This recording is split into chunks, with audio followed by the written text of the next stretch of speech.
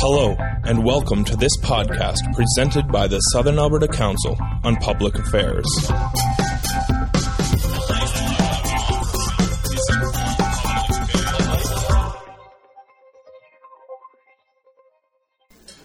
Let us give thanks to the caterer by applauding them. Thank you very much for a wonderful lunch.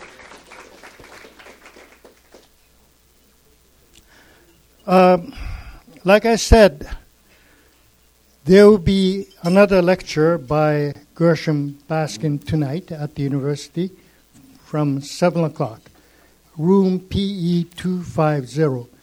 Where can they park, Knut? It's all free parking at the university. So, he's speaking about difference, not just the you said, Trevor.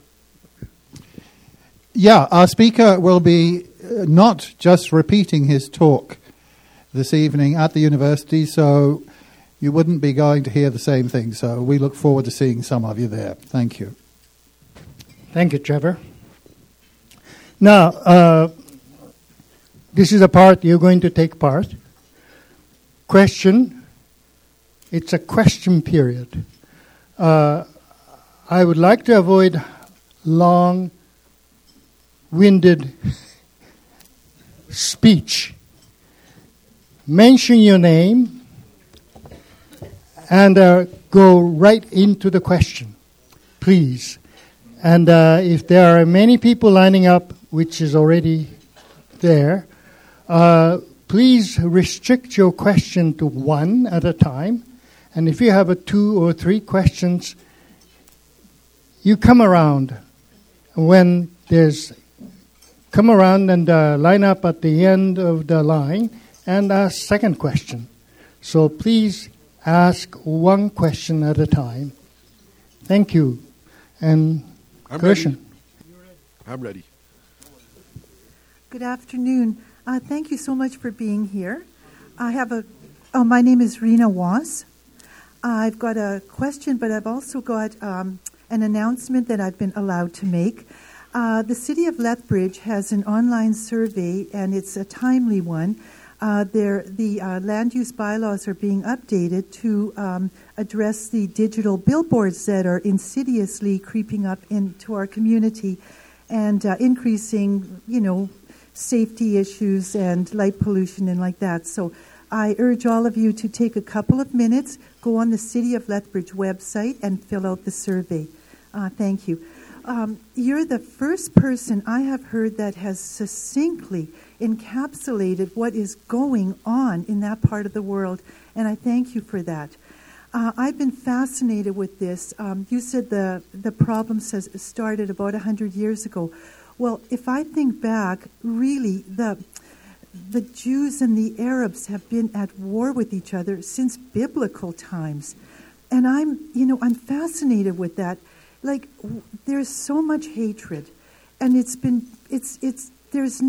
seems to be no resolve to it.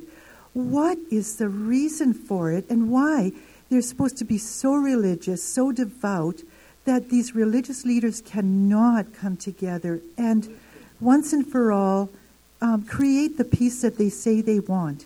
Thank you.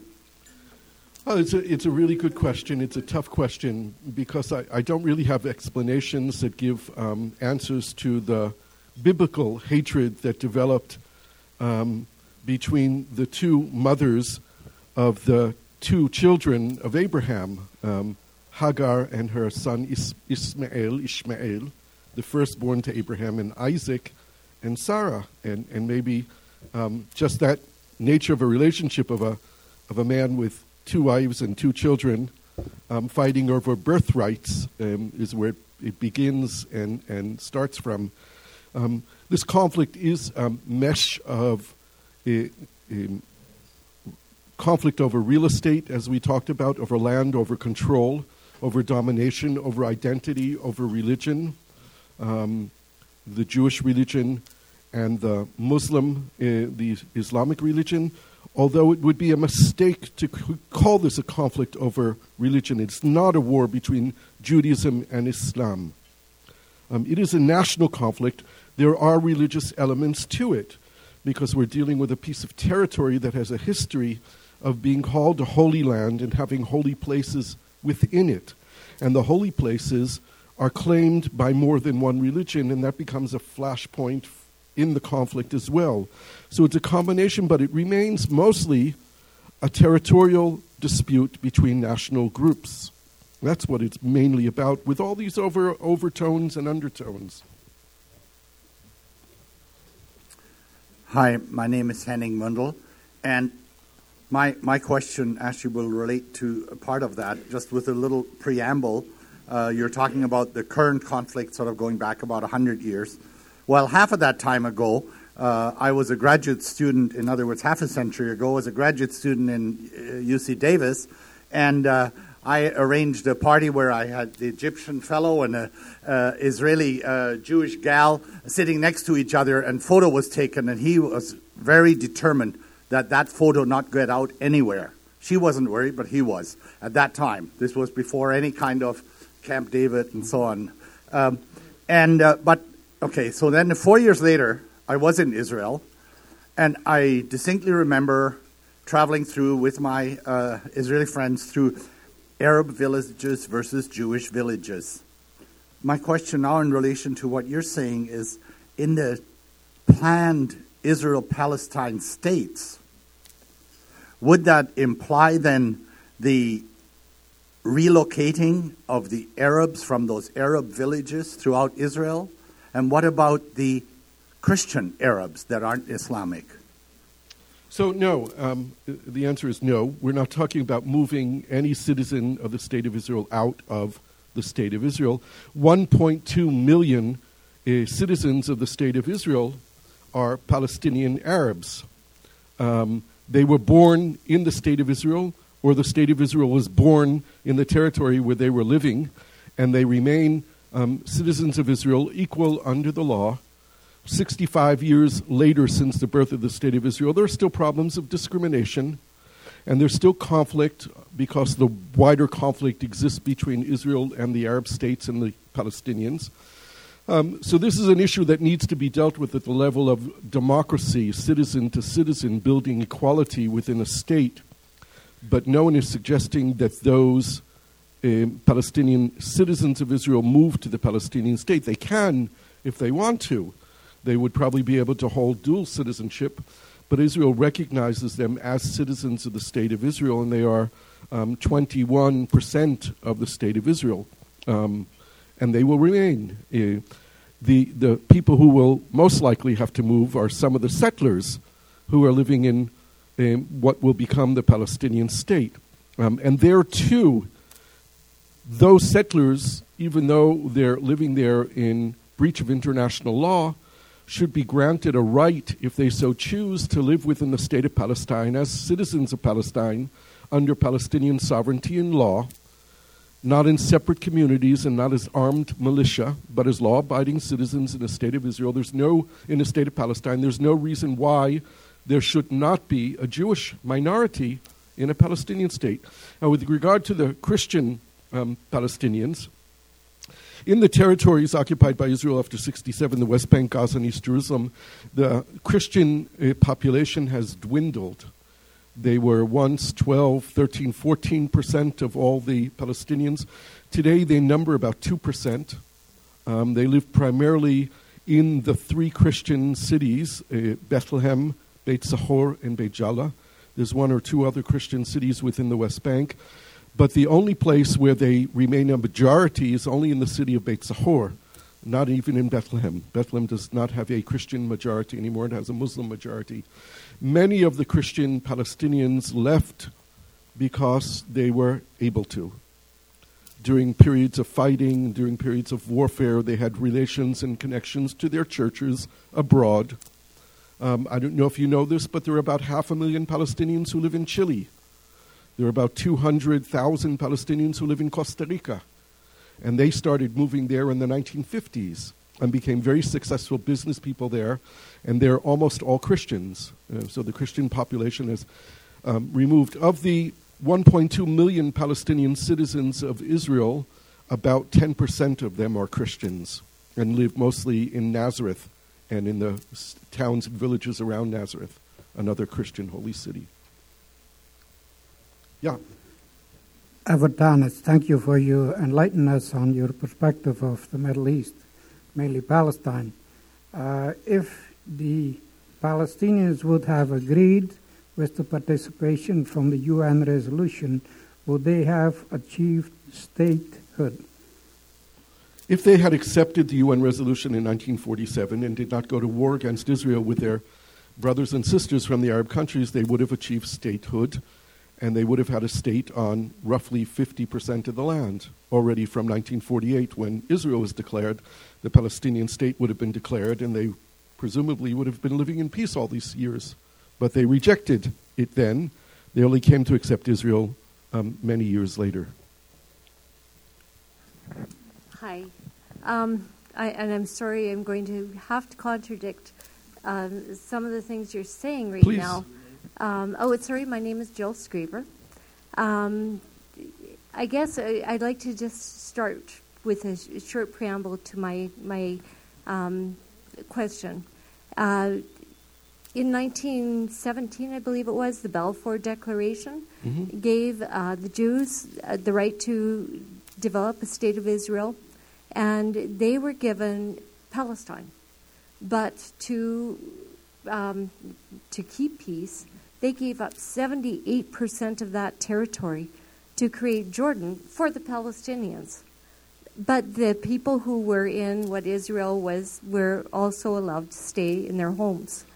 Now, a lot is talked about with the Jewish or the Palestinian refugees, but I think what a lot of people don't understand is up to 980,000 Jews were at that same time evicted from land that some of them had lived in for 2,000 years.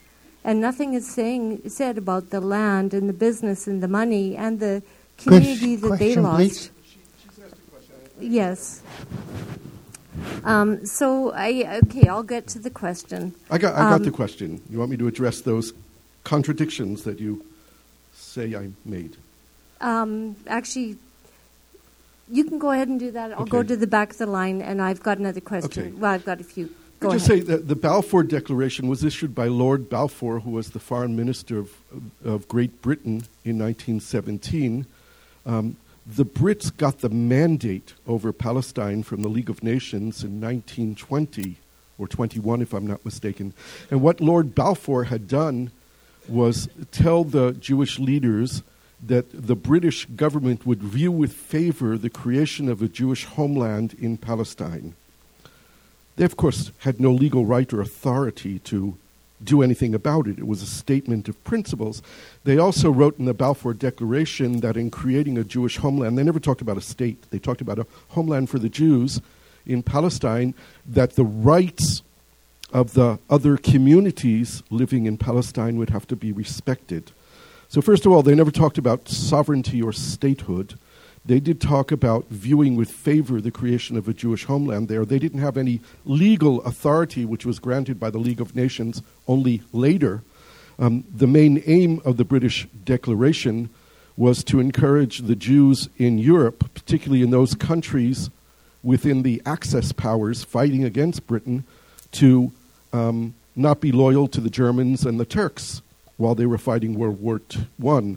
At the same time, the British issued the McMahon letters to the Arabs, in which they made contradicting promises to the Arabs so that they would fight against the Turks in World War I. So the British were great about giving out promises for something that they had no authority to do in order to gain loyalty. So while the Balfour Declaration was an important declaration in recognizing the Zionist movement's goals of ultimately creating a state, it does not have any real legal authority. The creation of the Hashemite Kingdom of Jordan, which was done around the same time, within the same period that the Brits and the French were dividing up the Middle East and creating all kinds of artificial states, had nothing to do with giving the Palestinians the rights. The historical reality is that in exchange for the support of the Arabs in the Arabian Peninsula to the Brits in World War I, the Brits promised the Hashemite family that they would get kingdoms in the Middle East. So they were granted what became Transjordan, they were granted Iraq, they were granted Syria. The brothers or the sons of Sharif Hussein of Mecca each were given a kingdom of their own. Again, something that the Brits didn't really have any right to do. But that's what you're calling cutting off Palestine from the Palestinian people. Much of Jordan, the land that was given to Transjordan, were Bedouin tribes. They weren't Palestinians. And the Hashemites themselves were from the Arabian Peninsula, and they were kicked out of Arabia by the Saud family, who created Saudi Arabia. So these were nomads who were kicked out of their own land and given another piece of land by the Brits. So this is a big mishmash, and as we see the Arab revolts that have taken place over the last years, we see some of these states that were artificially drawn by imperialist powers being dismantled by the real demographics that exist on the ground. And that's what's happening in parts of the Middle East today, whether we look at this in Syria or in Lebanon or in Iraq. This is part of the imperialist powers creating artificial states where they didn't really exist before. Thank you, Gershon, for a really concise, encompassing history lesson. My name is Terry Shillington. I was just going to say thank you. I'd like to move the discussion to the present context. I think over the years, Egypt has had a role to play in some of these conversations, and so have the other neighboring lands. And now Syria is obviously preoccupied, and I think Egypt is too. Do you see in the present context and in the living out of any such agreement, do you see the Arab lands playing a significant role, and if so, what kind of a role? Yeah, you're very correct in saying that the Egyptians continue to play a role, even with the realities of regime change in Egypt that have happened several times over the last years, hopefully now moving towards stability. The Egyptians just yesterday were involved in negotiating a new ceasefire arrangement between the Palestinian Islamic Jihad that was shooting those rockets into Israel from Gaza and Israel. And apparently the Egyptian General Intelligence has managed to do that. But the most significant thing about your question is that in 2002, the League of Arab States, representing 22 Arab countries, issued a document which is called the Arab Peace Initiative. It originally started out as the Saudi Initiative. It was adopted by the League of Arab States. It was furthermore adopted by the Conference of Islamic States, 56 Islamic countries, which basically said the following. It talked about if Israel returned the territories it occupied in 1967, then when it was written was referring both to the Palestinian territories and the Golan Heights of Syria, which is now off the discussion table because of what's happening in Syria. But basically what they said, if the Israelis make peace with the Palestinians, enable them to have a state, resolve the core issues, Jerusalem have an agreed solution to the refugee issue, that all the Arab nations would be willing to establish peace and normal relations with Israel. They wrote the document in Arabic, and they used a very important word in Arabic, well, a code word in Arabic political culture, which is normal relations, normalization. Throughout the past 65 years, there's been a campaign, the Arab boycott, against normalization with Israel.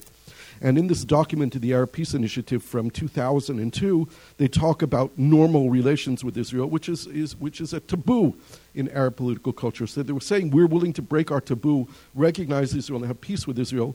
That document, unfortunately, was issued on the very same day that Israel experienced one of the worst terrorist attacks that ever took place. It was on the eve of the Passover feast, and it was a bomb in a hotel in Netanya, which basically wiped out a whole family. 29 people were killed from the same family. And it was the terrorist attack that led to the Israeli defensive shield operation, in which Israel went back in and conquered the Palestinian territories after the Al-Aqsa, the Second Intifada, emerged. So this document was ignored in Israel at the time because we were facing daily terrorism. But it's been ratified 6 times since it was issued in 2002, and it still remains on the table. It was ratified just a few months ago by the Arab League summit in Riyadh in Saudi Arabia. And not only that, the Arab League foreign ministers added the Palestinian acceptance of territorial swaps to the formula. So it's not only a return to the 1967 borders, they accepted the territorial swaps. So there is, in effect, and this document was produced mainly with the participation of Jordan and Egypt, who have peace with Israel, in order to entice the Israeli government and the Israeli people to make peace with the Palestinians. one last comment on this. I don't know if anyone heard Prime Minister Netanyahu last week when he spoke at the AIPAC conference. AIPAC is the American Israel Public Action Committee. It's called the Pro-Israel Lobby in Jerusalem, a very powerful organization. They had an audience of 14,000 people there, and Prime Minister Netanyahu spoke. And when he spoke in his speech, the section that he devoted to peace with the Palestinians, he spoke specifically about the economic benefits that Israel would gain by making peace with the Palestinians, and he spoke mostly about the profits that Israel could gain by having trade and joint ventures and commerce with the Arab states that would result from peace with the Palestinians. So I think this is an accepted principle today that opening the door to peace with the Palestinians opens the door to peace with about 20 other Arab countries. My name is Richie Whitehead. I'd like you to speak, if you could, to the conflict or the disagreement between Hamas and the PLO, because it seems like until they get some common ground, it's going to be difficult to have a two-country solution. Right. I can say confidently that I am the Israeli citizen who has spent more hours in conversation with Hamas people than any other Israeli in the world. More than well over 1,000 phone calls and at least 2 visits to Hamas headquarters in Gaza and face-to-face meetings with other Hamas people in other parts of the world. That led to my involvement in the negotiations for the freeing of the Israeli soldier Gilad Shalit, who had been abducted and held in Hamas captivity for 5 years and 4 months, for which Israel released 1,027 Palestinian prisoners in exchange for 1 Israeli soldier. So my relationship with Hamas is quite deep. Nonetheless, Israel has one negotiating partner on the Palestinian side, and that's Mahmoud Abbas, the president of the Palestinian Authority and the head of the PLO. Hamas is not a partner for peace. To the best of my knowledge, there is no one who I would call a moderate member of Hamas. There are pragmatic members of Hamas. There are people who recognize that they can't destroy Israel today, and therefore they need to have a modus vivendi with Israel, and they're willing to talk through third parties with Israel about all different kinds of things like commerce and water and electricity and other things that they need to live, but they're not willing to make peace with Israel or recognize Israel. Hamas was established in the beginning of the first Intifada at the end of 1987, but it grew out of the Muslim Brotherhood, which started working in Gaza in the 1950s and 1960s. In the 1970s, the Israeli military authorities actually licensed organizations that were run by what were called Islamic associations. These Islamic associations set up schools and clinics and kindergartens and craft centers for women and all kinds of social affairs, and seemed to be non-political in terms of not being engaged in the conflict, and they were not a military operation. And this is at a time when Israel's number one enemy was the PLO. As an alternative to the PLO, the Israelis licensed these Islamic associations who secretly began to create a military arm and turned themselves into Hamas at the beginning of the first Intifada. And they rejected the platform of the PLO that was willing to make peace with Israel on the basis of the two-state solution, and that remains the case. In 2006, in elections that were held in the Palestinian territories, Hamas won those elections. But it would be a mistake to think that they won a majority of support to the Palestinian people. In fact, they only got a third of the votes. But they won a majority of the parliament because of the structure of the elections that they have. This is an optical illusion. So they won a majority, and then a year later they committed a coup d'etat in which they kicked out the PLO forces loyal to President Abbas and violently took over the Gaza Strip, creating two separate regimes of Palestine, one ruled by Hamas in Gaza and one ruled by the PLO in the West Bank. And since that time, they've been engaged in reconciliation talks. But there is no common ground for reconciliation between these two movements because they want two entirely different things. The PLO is seeking to make peace with Israel and establish an independent state next to Israel, and Hamas seeks to destroy Israel and to create a Palestinian state in place of Israel. So these things don't go together. Hamas is a terrorist organization, recognized as a terrorist organization by the overwhelming majority of the international community, and there's no room for reconciliation between them. What we do have is a reality on the ground where Hamas today enjoys no more than 10-12% support even in Gaza. They are not only politically bankrupt, they are financially bankrupt. They ran a tunnel enterprise underneath the Sinai Desert in which they smuggled in goods and weapons. And after the fall of the Muslim Brotherhood in Egypt and the rise of terrorism in the Sinai against the Egyptian government, the Egyptian military in Gaza, in the Sinai, has shut down more than 1,000 tunnels. Hamas has lost an estimated $140 million a month in income that was derived from the tunnel enterprise. They cannot pay their bills. They're finished politically, they're finished economically, in my estimation. What would do them away forever as a political force in Palestine was if Mahmoud Abbas was able to present a peace treaty with Israel that said that Gaza will be part of the Palestinian state, because there's no territorial argument between Israel and Gaza. Israel left Gaza. It has no territorial claims on Gaza, but the implementation of the agreement in Gaza will only happen when the regime that controls Gaza accepts the terms of the agreement.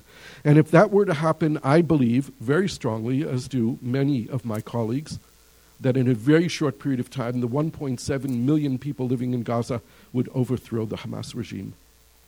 That's the outlook.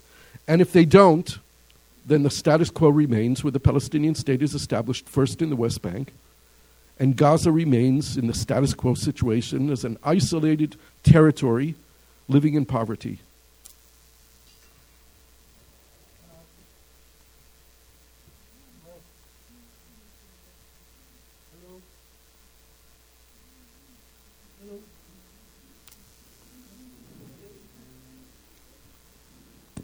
Hello. There are three people standing behind the microphone, and this is a fascinating discussion. We can go on until tomorrow morning, but some of us have to go to work, etc. So Gary is the last person to ask questions. Would that be okay? Thank you very much. Mr. Chair, my name is Joseph Natuk, and it's a question that you may not want to answer. I want to answer Very fascinating presentation, which I'm still don't completely understand, or hardly understand. Anyway, my question is, can you relate this to the situation in Ukraine and Russia? Kind of a similar situation. Just say yes or no. If you don't want to address it, that's up to you. But I see some similarities there. Thank you. I think there are some similarities. One, because you have a conflict situation, and conflict situations always have similarities. And you have a defined population group in the Crimea that apparently, from what we understand, doesn't want to be part of the Ukraine, would rather be part of Russia. If it were a simple localized conflict, a simple referendum in Crimea would answer the conflict, and the people there would choose which country they want to be associated with. Unfortunately, it has a much bigger consequence in global politics, mainly between the United States and Russia. And if Russia and the United States were not part of the quotient, it would be an easy thing to resolve. But because it has a much bigger impact on global politics today, I'm afraid it's not going to be so simple to resolve. It should be.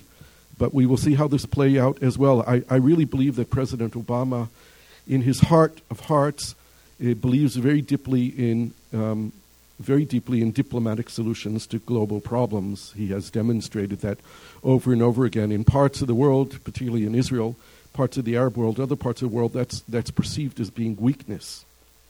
I'm not sure. In fact, I'm pretty sure that Obama does not perceive that as American weakness. Certainly the Republican Party does.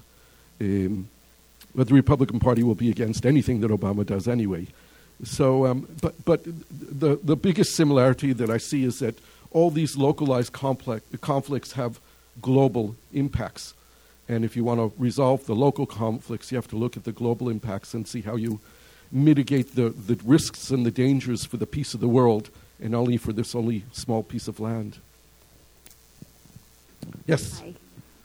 I guess just back to the question that I was leading up to. International law states that when a country obtains land because they were trying to defend themselves, that land then goes to that country. And so... There's no such international law. Quite the opposite. And not only that, the State of Israel accepted UN Resolution 242 in June of 1967, which says explicitly the non-admissibility of territory conquered in war. That's what Resolution 242, Security Council resolution, says. That was accepted by the State of Israel. Okay, so I guess my question is, my understanding was the West Bank was never designated to the Palestinians or to the State of Israel, that it was kind of in limbo. And the parts of the West Bank that the Jewish people are most concerned about are basically areas that are launching pads where if they were attacked by the Palestinians, like they have been in Gaza, they could literally reach any single part of Israel that they wanted to. And Abbas has stated on many occasions that should that become Palestinian, that the Jews would be evicted. Now, the problem with Abbas is he says one thing in English, and you have got to have somebody who speaks the language to interpret what he's saying in Palestine. So, anyways, I'll leave you to discuss that. Okay. There's a mix of historical incorrect information and current political realities that I want to address at the same time. One is that it is true, as I stated earlier, that the West Bank was illegally annexed by Jordan, and its annexation was not recognized by international law. Nonetheless, that territory had been designated as part of the territory that would be the Palestinian state in the original UN resolution. It's also been agreed by the international community that the Palestinian state would be established in that territory, and not only that, there are 133 countries in the world today that recognize the existence of the state of Palestine within the territories occupied by Israel in 1967. 133 countries of the world recognize the state of Israel. It was granted overwhelming recognition of statehood by the United Nations last September, and they were granted observer status, not members of the United Nations. But I'll remind you that that bizarre, poor little country called Switzerland became a member of the United Nations only in 1972. Before that, they were observer state. They were a non-member observer state of the United Nations. So Palestine today exists, according to international law, within the boundaries of the territories occupied by Israel in 1967 as a non-member state observer of the United Nations. So there's no question about the legality of the existence. Not only that, it is universally accepted that Israel has no territorial legal rights to claim that territory as its own. It has historic rights that, from our tradition, is called Judea and Samaria. From our tradition, the Jewish tradition, when we read the Old Testament, which we do every day as part of our prayers, we tell the story of our people that takes place in the hilltops and the valleys of Judea and Samaria, not the beaches of Tel Aviv. That is for us our heritage, our land, of the prophets. It's part of our story. But nonetheless, if we want to live in peace, we can't have it all. But we want to be able to visit there. There are holy places there that we want to have access to. That has to be part of the deal, that this is an open land that people can move to freely.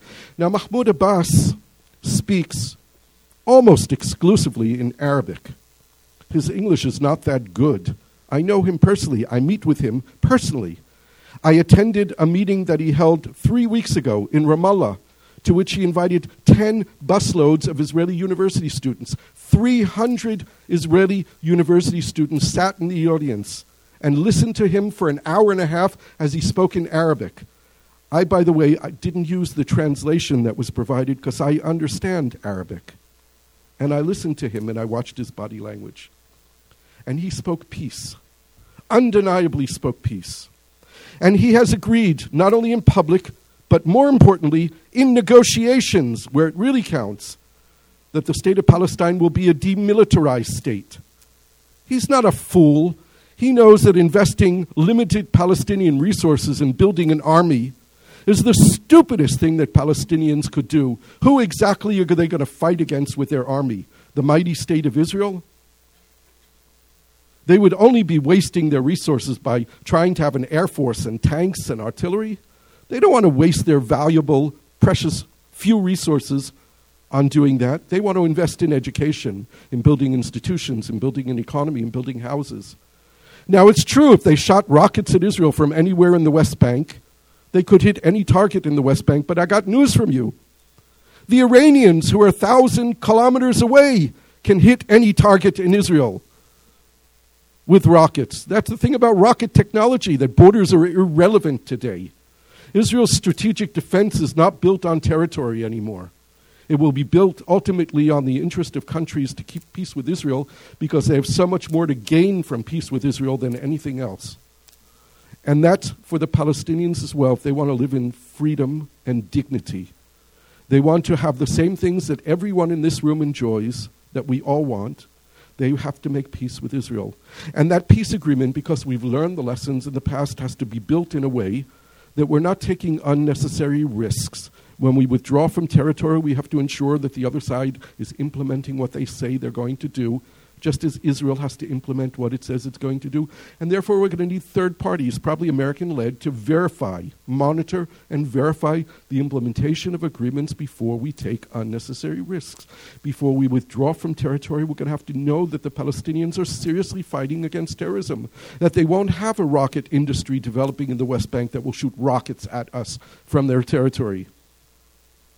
By the way, Hamas people were shooting rockets at Israel while Israel was sitting in Gaza. The rockets began in 2002. Israel left Gaza in 2005. Even when Israel was sitting there with the full force of the military, the Israeli military, they were shooting rockets at us. So physical presence in a territory isn't a recipe for stopping people from killing you. Sometimes it's even the reason why they're killing you. So I think we have to be more honest and more realistic. We have to begin to question some of these statements that people make as a matter of fact and check and see the validity of them. It's really easy to say Mahmoud Abbas speaks in two different languages. And he says one thing in English when he's speaking to West and one thing in Arabic when he's speaking to the Arab world because it sounds good. It seems to make sense to us because that's what we want to believe. But it's simply not true. Yes? My name is Gary Kahn. And I am very pleased that Gershon came to speak with us today. I've been an ardent Zionist since I was a child. My first trip to Israel was in 1960. I served in the Israeli Armed Forces as a volunteer in 1967 and have made several other trips there. We've always said that an Israeli's worst enemy is not an Arab.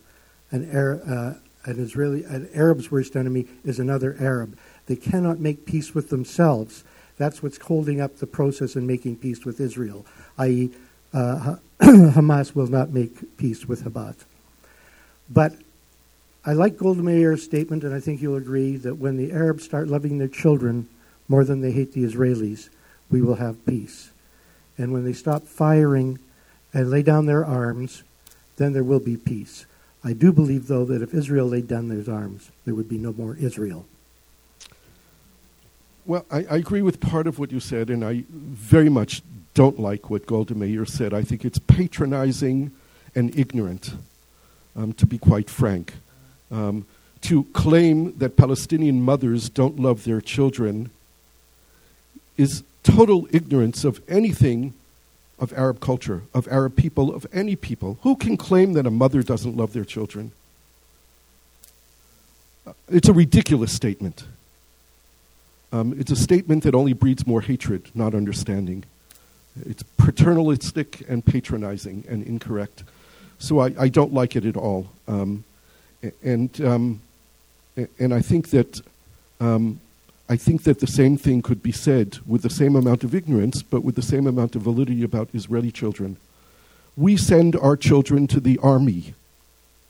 I have a son in the army today. I have another son coming into the army in another month, in October, sorry. We teach our children to be the best fighters they can be. Those Israeli children grow up in an atmosphere in which they're encouraged to join combat units, and I can tell you that amongst those young people themselves, they will say quite openly amongst themselves that I want to go into a combat unit because I want to kill as many Arabs as possible. That's not the whole society. It's maybe not even a majority of the society, but it's there. So the Arabs could say the same thing, that we will have peace with the Jews when the Jews love their children more than they love killing us. So we have a conflict situation. The conflict situation has two narratives. Two narratives. These people are at war for decades, generations. We breed conflict by teaching our narrative to our children to grant us legitimacy and a reason to go on fighting. Those narratives are not reconcilable. They're not. I used to have this repeated nightmare. Years ago, I used to wake up in the middle of the night in a cold sweat.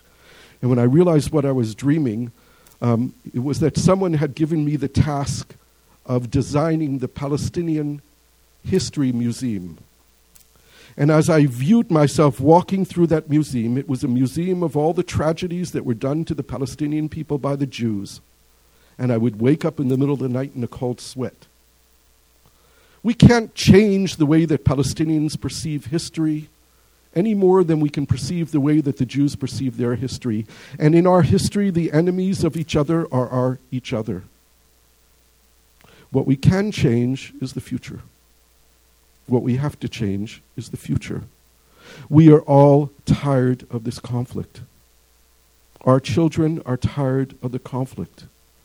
And in this world in which we're living today, it doesn't make sense anymore.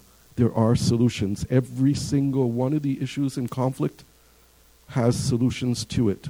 We've been negotiating it for a long time. We know how to do it. We perhaps are beginning to see the light at the end of the tunnel. Really, we could be there. It's going to be really hard. Because the most difficult thing, I already said, is the day after. But the reason why the day after is so hard is because we have to begin to write a new narrative. Not easy. Thank you very much. Just one word about my book. Thank you. I understand that the book was ordered and it's coming. It's also available in electronic versions for those of you people who use electronic readers like Kindle, Nook, or iBooks. So it's also available on the internet in an iBook form. And I hope you read it. It's an interesting book. I